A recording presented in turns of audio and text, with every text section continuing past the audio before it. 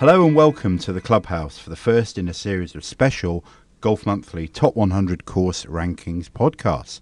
My name's Mike Harris, I'm editor of Golf Monthly, and I've got two very special guests with me this week, contributing editors Jeremy Elwood and Rob Smith. Good morning, gentlemen. Good morning, Mike. Hello, and I like being referred to as very special. Well, indeed, absolutely. Together, the three of us oversee the Golf Monthly Top 100 Course Rankings. It's a tough job, but somebody's got to do it, and it's fallen to us, known as a great triumvirate by nobody else but ourselves. So let me tell you a bit about me as a golfer. I've been playing since the age of 16, so getting on for 30 years. I'm just about holding on to a 7 handicap. I love playing golf courses, very much like Jez and Rob. You know, there is, to me, no such thing as a bad golf course, just some are better than others. I probably played, I don't keep a spreadsheet, I'm not one of those sort of chaps who keeps a spreadsheet or a list. The other two sat the other side of the desk are very much those sort of guys, so they'll be able to give you exact numbers. But for me personally, I think I've played around about 350 courses worldwide. Of our current top 100, I played 83 and about 70 of our next 100. So pretty reasonable numbers, but I know I'm absolutely nowhere near Rob. I can never remember whether he's in the 700s or 800s. So Rob, tell us a little bit about yourself and how many courses you've played. Well, I was slightly later into golf than you two chaps, but of course I'm slightly older, so I've had a chance to put some decent numbers behind me. I didn't start playing until I was about 21, 22. But my count is now up to 875 in about 40 countries. Wow. I'm delighted with that, but it includes the entire top 100 and the vast majority of our next 100 as well. This has meant sort of keeping up to date with new developments as they come through or new entries, and it's always been a pleasure to do so. Wow, 875. Jezza, how does that compare? Not quite there, I'm afraid. 682 for me, but with a good schedule already lined up for the spring, we'll be 700 before we know it. I too came to golf late. I didn't start playing until I was 20. Golf was still a rich kid's sport back in my day, and there weren't many golf courses you could actually get on, even if you could play. And I was just fortunate to stumble into the golf industry 25 years ago, and the privileged position now of being able to play some of the very best courses in the UK and abroad. I think I've played in 31 or 2 countries, so again, not quite up with Rob. Gosh, I couldn't even begin to tell you how many different countries I played. Is the Isle of Wight count? No, that's part not of... Not quite, nor Jersey. No. I've not played in Jersey, but I have played in the Isle of Wight. Oh, right. Yeah, it's interesting that sort of playing worldwide, you get that sort of appreciation for how vast the golfing world is. I always find it very difficult to get my head round the fact that some magazines do a world top 100. I know we reproduced recently Golf Magazine that's published in the United States. They're part of the same overall company as us, and we reproduced their world top 100. And I think that was really interesting to look at that. I don't know how on earth they managed to benchmark everything. How do you get it's tough enough, I think we find, doing our own top 100 of GB and I, and we certainly don't want to get to outside of 100. We don't put numbers on them because I think we feel it's really difficult to be accurate beyond that 100, isn't it? Well, I think that something that really gives our rankings some value is the fact that we do visit the whole lot, all of the contender courses in each 2-year cycle. So with our loyal team of readers who are 22, 24 people who help us with that, we get round to the whole lot in each 2-year period. Another thing about playing abroad is, as lovely as it is to play in exotic countries and fabulous weather and so on, it makes you appreciate all the more what wonders we have over in the UK and Ireland, because really you wouldn't, from a golfing perspective, need to go anywhere else. You'll never run out of fabulous courses to play over here. That's very true, isn't it, Jez? I mean, you've been to some fairly exotic... I can remember whether it's Bahamas or Bermuda you went to at the back end of last year. It was Bahamas back end of last year, okay. and thankfully Barbados this Friday. So wow. Good start to the year. But for me, the World Top 100 is virtually an undoable project, because unless you've got a massive budget and you're jetting 12 people around the world in a private jet, playing golf every day of the year, if in one country, I just don't see how you can do it. I really don't. So I take them with I know a lot of people take all rankings with a pinch of salt. I take any attempt to do a world ranking with a very large pinch of salt. But it is still, of course, really interesting Yes. to look at those lists, and I think that's why, the interest that they garner, the World Top 100, or whether it's English Top 100, that there's something about lists of things you love that get you excited. If that's your, golf's your passion, and it's, it's I know, speak for all three of us, it's our passion. That's what you really like looking at the list, don't you? I think, Rob, what interests you when you look at a course rankings list? Well, golf is a very rule-based game, so it kind of appeals to people who are collectors, and you might be a bit derogatory and describe them as golfing anoraks. I'm certainly one of those. It's nice to tick courses off the list. It takes you to new places. That's the wonder of it. You've read about somewhere, you've seen pictures, and it just drags you over to places that you wouldn't otherwise go to. I think that's a real joy, and for golfers to compare where they've played with their friends, it is a genuine activity that happens in every club every weekend. I think it gets people talking, it gets people travelling.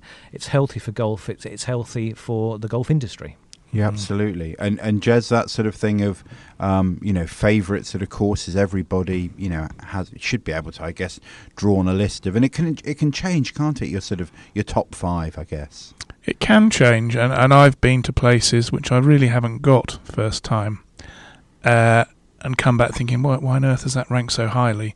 And then I've gone back, and it seems to take on a different dimension when you actually play the course a second. I think in a place like Trevose, which I went down to with very high hopes and came back slightly disappointed, went back 5 years later and couldn't quite work out what I'd missed the first time.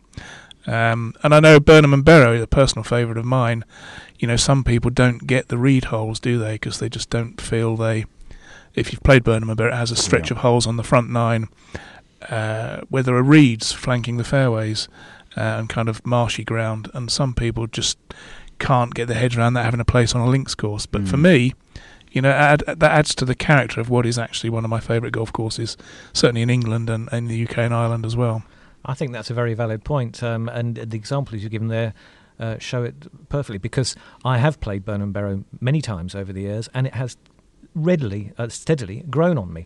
I love it now, whereas Trevose I've only played once, and it was a very long time ago, and I owe it to Trevose to get back down there to see it, because I, like you, wasn't taken the first time round. I know they've done a fair bit on it since, and I know it's highly rated, but for me it didn't excite when I was there, and I'd love to get back down and see it. But I think there are courses where the subtleties and the atmosphere grow on you over time. And do you think that's interesting, that concept of sort of going back, trying a course again for the second time if you didn't really get it, or equally if you absolutely loved it, going back and wanting to go back and play it again and again? Do you think that top 100 lists can keep people's focus a little too narrow? Because obviously there is a world away from the 100 best courses, whether that's in GB&I or in the world. Do you think they can be a little bit limiting, top 100 lists? I don't think they really are, because what it does is open a debate, and it takes you to these places. And when you're there, you don't only play those courses, you actually see what else is in the area too. So as I said earlier, I think it's a healthy thing. You'll start to play other courses, you'll get a better appreciation for why you like things. I mean, going back to when I played Trevose, for example, I knew nothing about golf course architecture. I'm going back a long time. So I wasn't best placed to give it a very sort of objective view. It was just, it's the way it is. So I think going back is a really important thing to do, and I think that the more you play, which is hopefully again why we have some validity in what we do here, the more you play, the more valid your view of what the world rankings and local rankings are. And we get criticism on the magazine that we focus on these trophy courses, if you like, but I think that's unfair criticism, because the vast majority of our coverage is courses that people, on more limited budgets, or for whatever reason they don't want to pay the prices that some of the top courses charge. The magazine is crammed full of courses like that, but our top 100 is a celebration of the very best, isn't it? And so while we understand that price is a factor, it's not a factor in how we do the rankings, because it is a list of the very best. Yeah, absolutely. I mean, I think, Jez, you always draw that parallel between, sort of a list of the best cars. That, your well, actually, I don't know. You might well be about to put an order in for a Ferrari, but Rob, I know that your Ford Focus. It's sort of you would probably, be interested in a list of the very finest things that you're interested in, Of be it course. sort of, food or wine or Yeah. cars. Doesn't mean you're going to have to. It gives you something to aspire to, something to dream about, doesn't it? It gives you something to aspire to, most definitely, and you can always aim for the best that you can. I just think that you dream. I mean, golf, you go out, it's a romantic game. You want to be out there, and it's an atmospheric game. So to have that dream, to aim for places, a lot of people say, if you could play one course that you've not yet played before you die, where would it be? And that's asked every week, all the time. It's what keeps people going. And Yeah. where would that course be, Rob, for you? I haven't got such a course. What? It would be Pine Valley for Okay. me. A chum of mine played there last September, loved it, and he extolled its virtues. I bet he didn't talk about it much. He emailed me from over there as soon as he'd finished.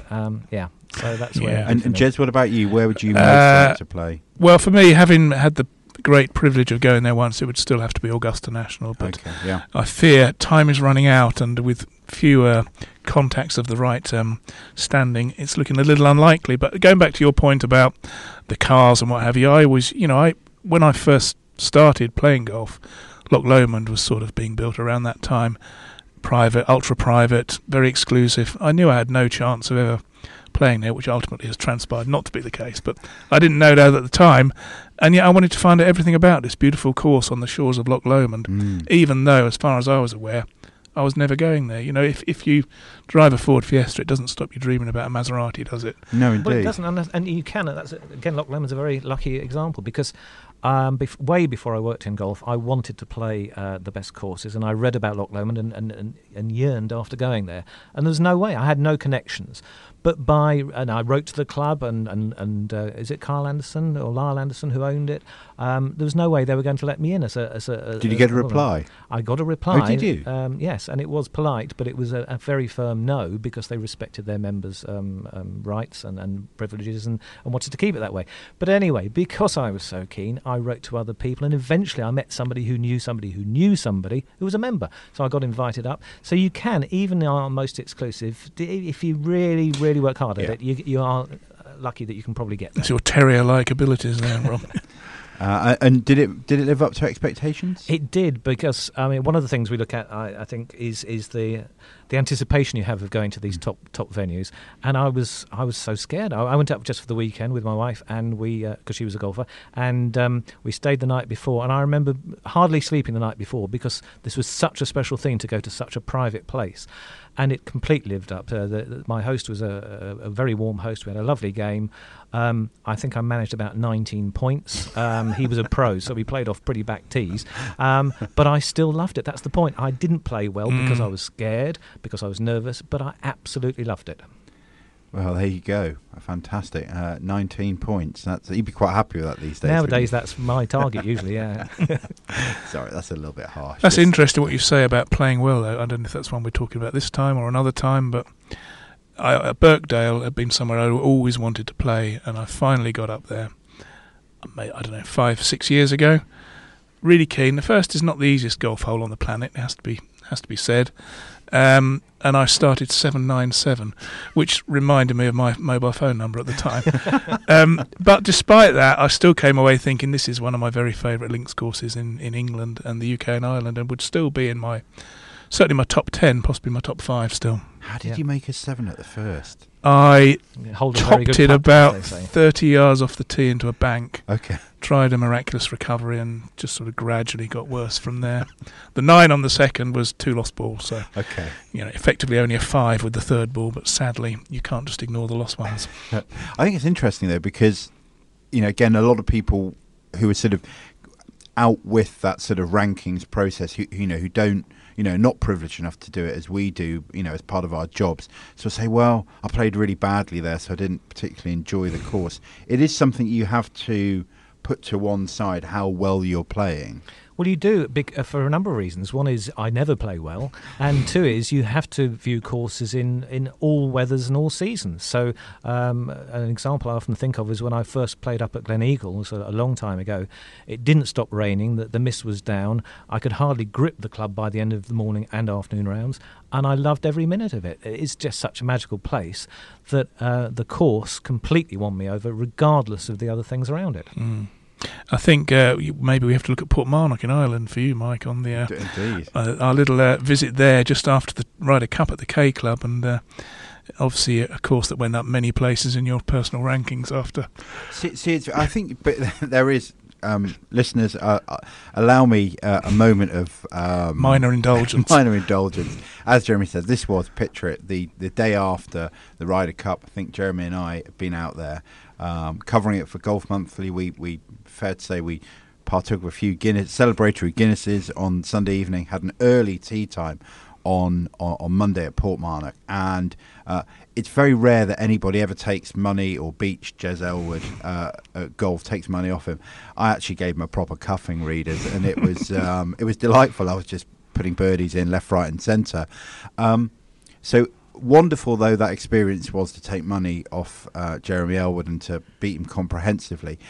Actually, Portmarnock was a course that didn't, I obviously really enjoyed that round, but it wasn't somewhere that went straight into my top 10 as a result. We played it on a lovely morning, as I remember, and obviously played very well. It's not a course that went straight into my top 10 because I can see it's a great links course. There's some lovely holes there, some great views as well. But just because you play well doesn't mean I think you'll rank a course any higher. No, absolutely not. And interesting you should say about Portmarnock there, because it's one that, for me, didn't quite live up to the hype that I'd read. Great golf, and I know they have done a lot of work there in the last 2 or 3 years.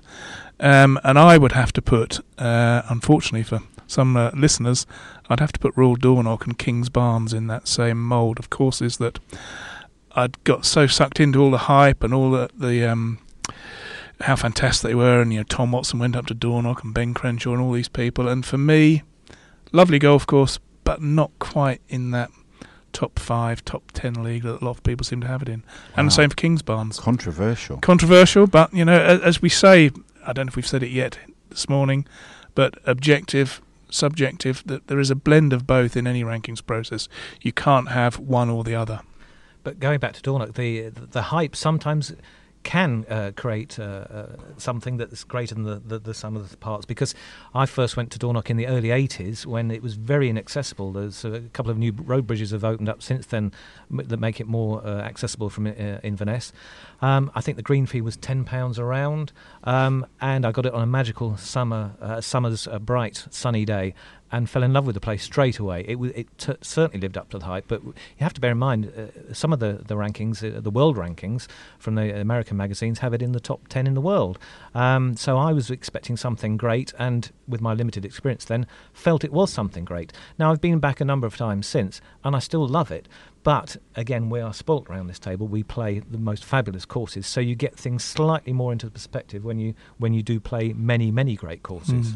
I think it's interesting that, as you say, when you look at those world top 100 lists, courses like Dornoch, like Ballybunion, obviously the old course, Muirfield as well, they always do unbelievably well in world top 100s. And Rob, as you said, we are very blessed in GB&I that we have got some of the very best golf courses in the world. Do you think in some of those world lists that Scottish and Irish courses almost punch above their weight, though?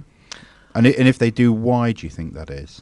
Well, I'm not sure they punch above their weight, because they are fabulous. All the ones you mentioned are fabulous. I think they are highly regarded from outside of the UK and Ireland because of the coastline. I think that in England we have some spectacular links as well, but they are perhaps not in the most such attractive coastline as you get on the wild dunes of Ireland and up in Scotland. If you're down in Kent at Royal St George's, it's kind of a bleak coastline. It's a glorious golf course, but around it is a bit flat and chimney-ish, and it's the same as in the northwest. Chimney-ish, is that a word? Well, it is now. Are you think about the power station? I am. I think have they been knocked down? Have they? Yeah, but it has. That's the view I have. It has been chimney-ish in this in the past. In the past.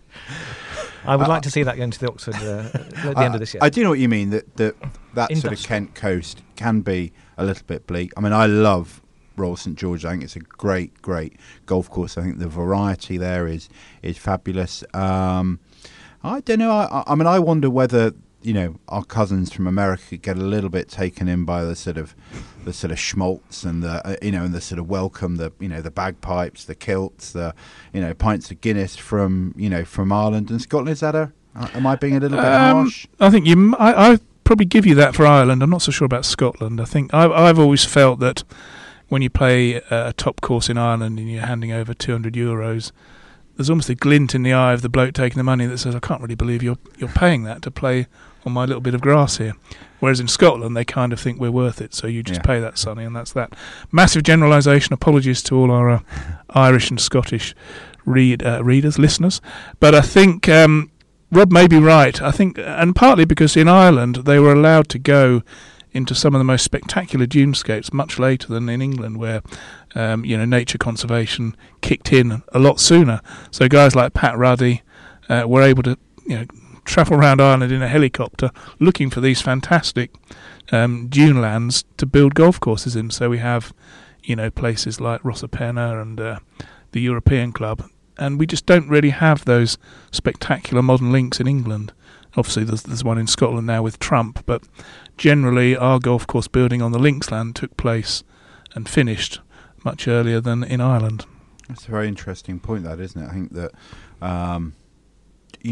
both Rob, as you say, that the beauty of the coastlines as well, that has to be an influencing factor, doesn't it? And certainly in our rankings, that we do take that whole experience, what are the views of the course like, what are the views out with the course, how inspiring is it? Because if you are chopping it around a bit, we all have our off days on the links, and it's nice if you've got a view of the Firth or an ocean or mountains. So I think they do that does play a part as well. Do you think as well that the welcome can be a little bit reserved, should we say, at English courses? I think it's naturally slightly more reserved for simple economic reasons. The great courses in England tend to be in more populated areas, therefore they have a healthier full-time playing membership, whereas the more remote courses in Scotland and particularly Ireland probably need every visiting tourist golfer that they can get to keep the budgets balanced.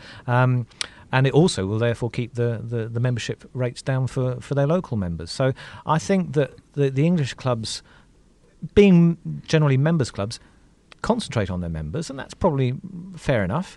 Whereas the Scottish and Irish clubs tend to cater much more for visitors. Interesting point. An interesting point. I think one of the things that we always sort of find whenever we publish a new list is that some readers struggle to get their heads around the fact that we say the list is not definitive. They say, well, hold on a minute, you've ranked them 1 to 100, that's pretty definitive. But actually, would you not both agree that within any ranking of golf courses, there is a high degree of subjectivity? I think there has to be. I mean, it can't be, and no one pretends it could ever be a science where, course A has that, 10 points, course B only has that on that category, 9 points. We do that to a degree with the way we allocate the marks, but it's never an absolute strict science like scientific fact. If you want to go down that route, something either is or it isn't. You can't have that with golf courses because it is a combination of objectivity and subjectivity, and we have gone out of our way to make our objective processes as robust as possible, whilst conceding that subjectivity is still in there and will always still be in there. And a very healthy thing that is too, because if we all love the same things, it would not be good at all. And it's great to debate these things and lead one another on to play and visit different areas as well. I mean, if you look at other rankings of, say, TV programs or music, the things that top the charts are the best sellers. Does that necessarily make them the best TV program? Not really. It's the most popular. So I think that the subjectivity element is to be celebrated, and we're quite happy with that. Not definitive. Yeah, absolutely. And I think that we welcome opinion that sort of challenges whether it's the overall concept of rankings or whether it's individual positions within that. And certainly we'd never say, we're right, you're wrong.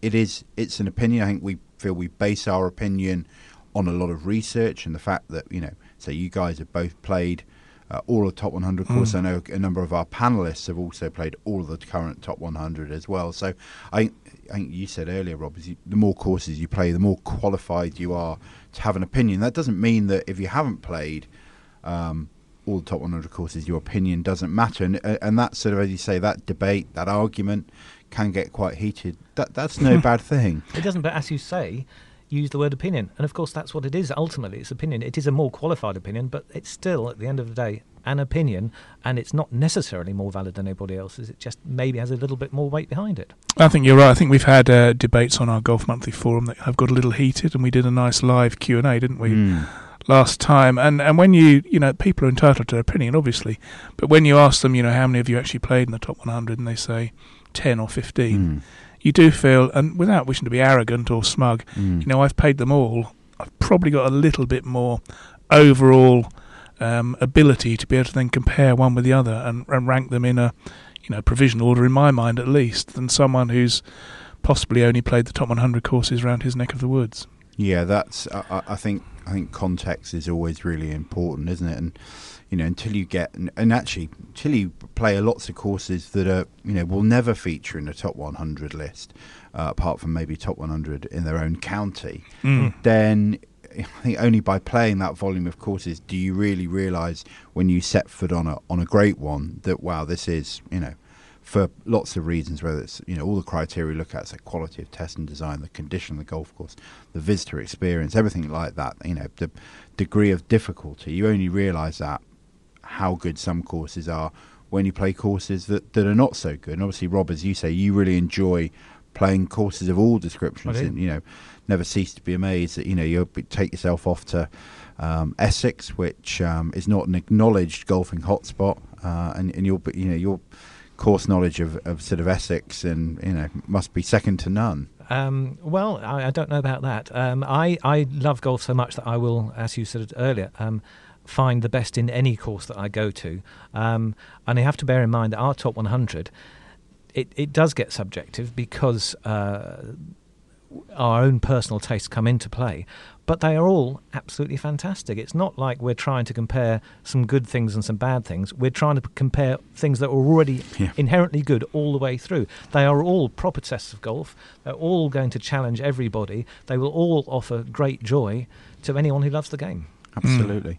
And I think one of the criticisms we sort of get is that, we're very pampered journalists, that we sort of turn up and, the captain and the president are there to sort of welcome us. They've rolled out the red carpet, the bacon or sausage sandwich is, waiting for you. Somebody's teeing the ball up on the first tee. How do we respond to that we don't actually see courses as everyday golfers would do? And that's obviously who we're aiming the rankings for, is for everyday golfers. We see it as we want to inspire people to go out and play courses. What do we sort of say to that notion? It's an interesting one. I've never had the red carpet personally, and I've never had anyone tee up my ball for me. We do. Obviously, we get to play the courses for no cost because it's a courtesy that's extended to us, and we're very grateful for that. But if anything, I would say sometimes, once the course manager or whoever gets to know we're coming, there can even be a slight tendency for them to put all the pins in the most difficult positions, and you actually then end up playing a course that's far tougher than it really should be. I mean, I've experienced that a few times, and you do kind of think, well, actually, I might have enjoyed it just a little bit more if I'd had a couple of pins where I could attack them and make birdie. So it can go two ways, and I think we're thinking about advertising as well, aren't we, at some stage? And we often get criticised, you can just buy your way into a top 10 placing. Well, you can go through the top 10 in our list, and if any of them advertise, I haven't looked at it specifically just at this moment, if any of them are actual advertisers, I'd be flabbergasted, because those classic old links that dominate our top 20 neither want to nor need to advertise. No, that's right. And I mean, certainly, I know that where other publications may have advertising in, we make a point of not having advertising from golf courses. Anybody who's in the top 100, we don't want them advertising in that issue, because we want to remove as much doubt as you ever can do that any advertising might be tied to your inclusion or your place within it. I mean, we're very lucky that our top 100 rankings have been supported by for a number of years by FootJoy. They're kindly supporting these podcasts as well, so I want to sort of say thank you to FootJoy for their ongoing support. But that top level sponsorship, if you like, of our top 100 means that we don't have to rely on advertising to make it work. We just want to produce, and it's something the guys at FootJoy acknowledge, we just want to produce the best rankings we can. So their support allows us to do that, to make it as transparent as possible. But Rob, is there a sort of thing that, we are lucky that we get treated well wherever we go, but however there's a lot of times we go incognito, if you like, not in disguise. Well, you don't have a wig on, for instance, do you? No, not often. That has been known. I think that's a very valid point. You have to bear in mind that this is what we do. We do review golf courses. We travel to golf courses all the time. So we go there in the depths of winter. We go there on rainy days. We go when course maintenance is on, because we have to in order to visit the number that we need to. And because of our experience in it, we take that into account. So we see things for what they will be, and we do listen occasionally to other people as well. It's not a dictate here. We look at we have a good large team of panelists. We also look at the other rankings, see what they're getting up to. So we feel we have a very balanced view, and we take the course and the criteria, which are very clearly publicised on the website. We have a robust set of criteria that we really think work, and it's well supported by the clubs and everyone who seems to be involved in the process. Yeah, absolutely. And I think that we play courses well when we're off duty, and nobody would know. Unless they were particular fans of you, Rob Smith, from your social media, or you, Jeremy Elwood, that they wouldn't know it was anybody from Golf Monthly. Yet those, Absolutely. When we go and have a game with our mates at a course, might be part of a golf tour or whatever, yeah. that experience counts towards the rankings, doesn't it? We don't try and sort of operate in just we'll only come and review a course. We say we're coming to review a course for the purposes of the magazine. I think it's it's important you get that, as you say, that warts and all perspective of playing year round. Where sometimes bunkers are out of play because they're doing maintenance work, or it might be in rubbish weather in the in the winter. You can't in GB&I you can't pick to always play on a sunny day, can you? So you have to, and that's where repeated visits help, and the regularity of our visits too, going to visit each of the contenders in every 2-year cycle is vital to us, and we do that, and we get the view of more than one person each time as well, so we get a balance. Yeah, absolutely.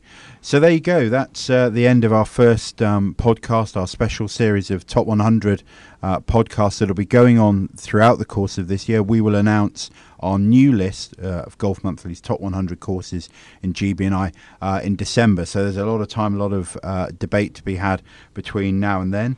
Next time, we'll tell you the story of how Golf Monthly rankings have evolved. They started just over 10 years ago, and I have to say the first iteration of them perhaps wasn't the greatest success, but there were some good intentions there. We'll have a little look back at those. So all that lead for me is to say thank you to Jez and to Rob for joining me today. Thank you as well to FootJoy for their ongoing support of our top 100 rankings, and you'll hear back from us in the coming weeks.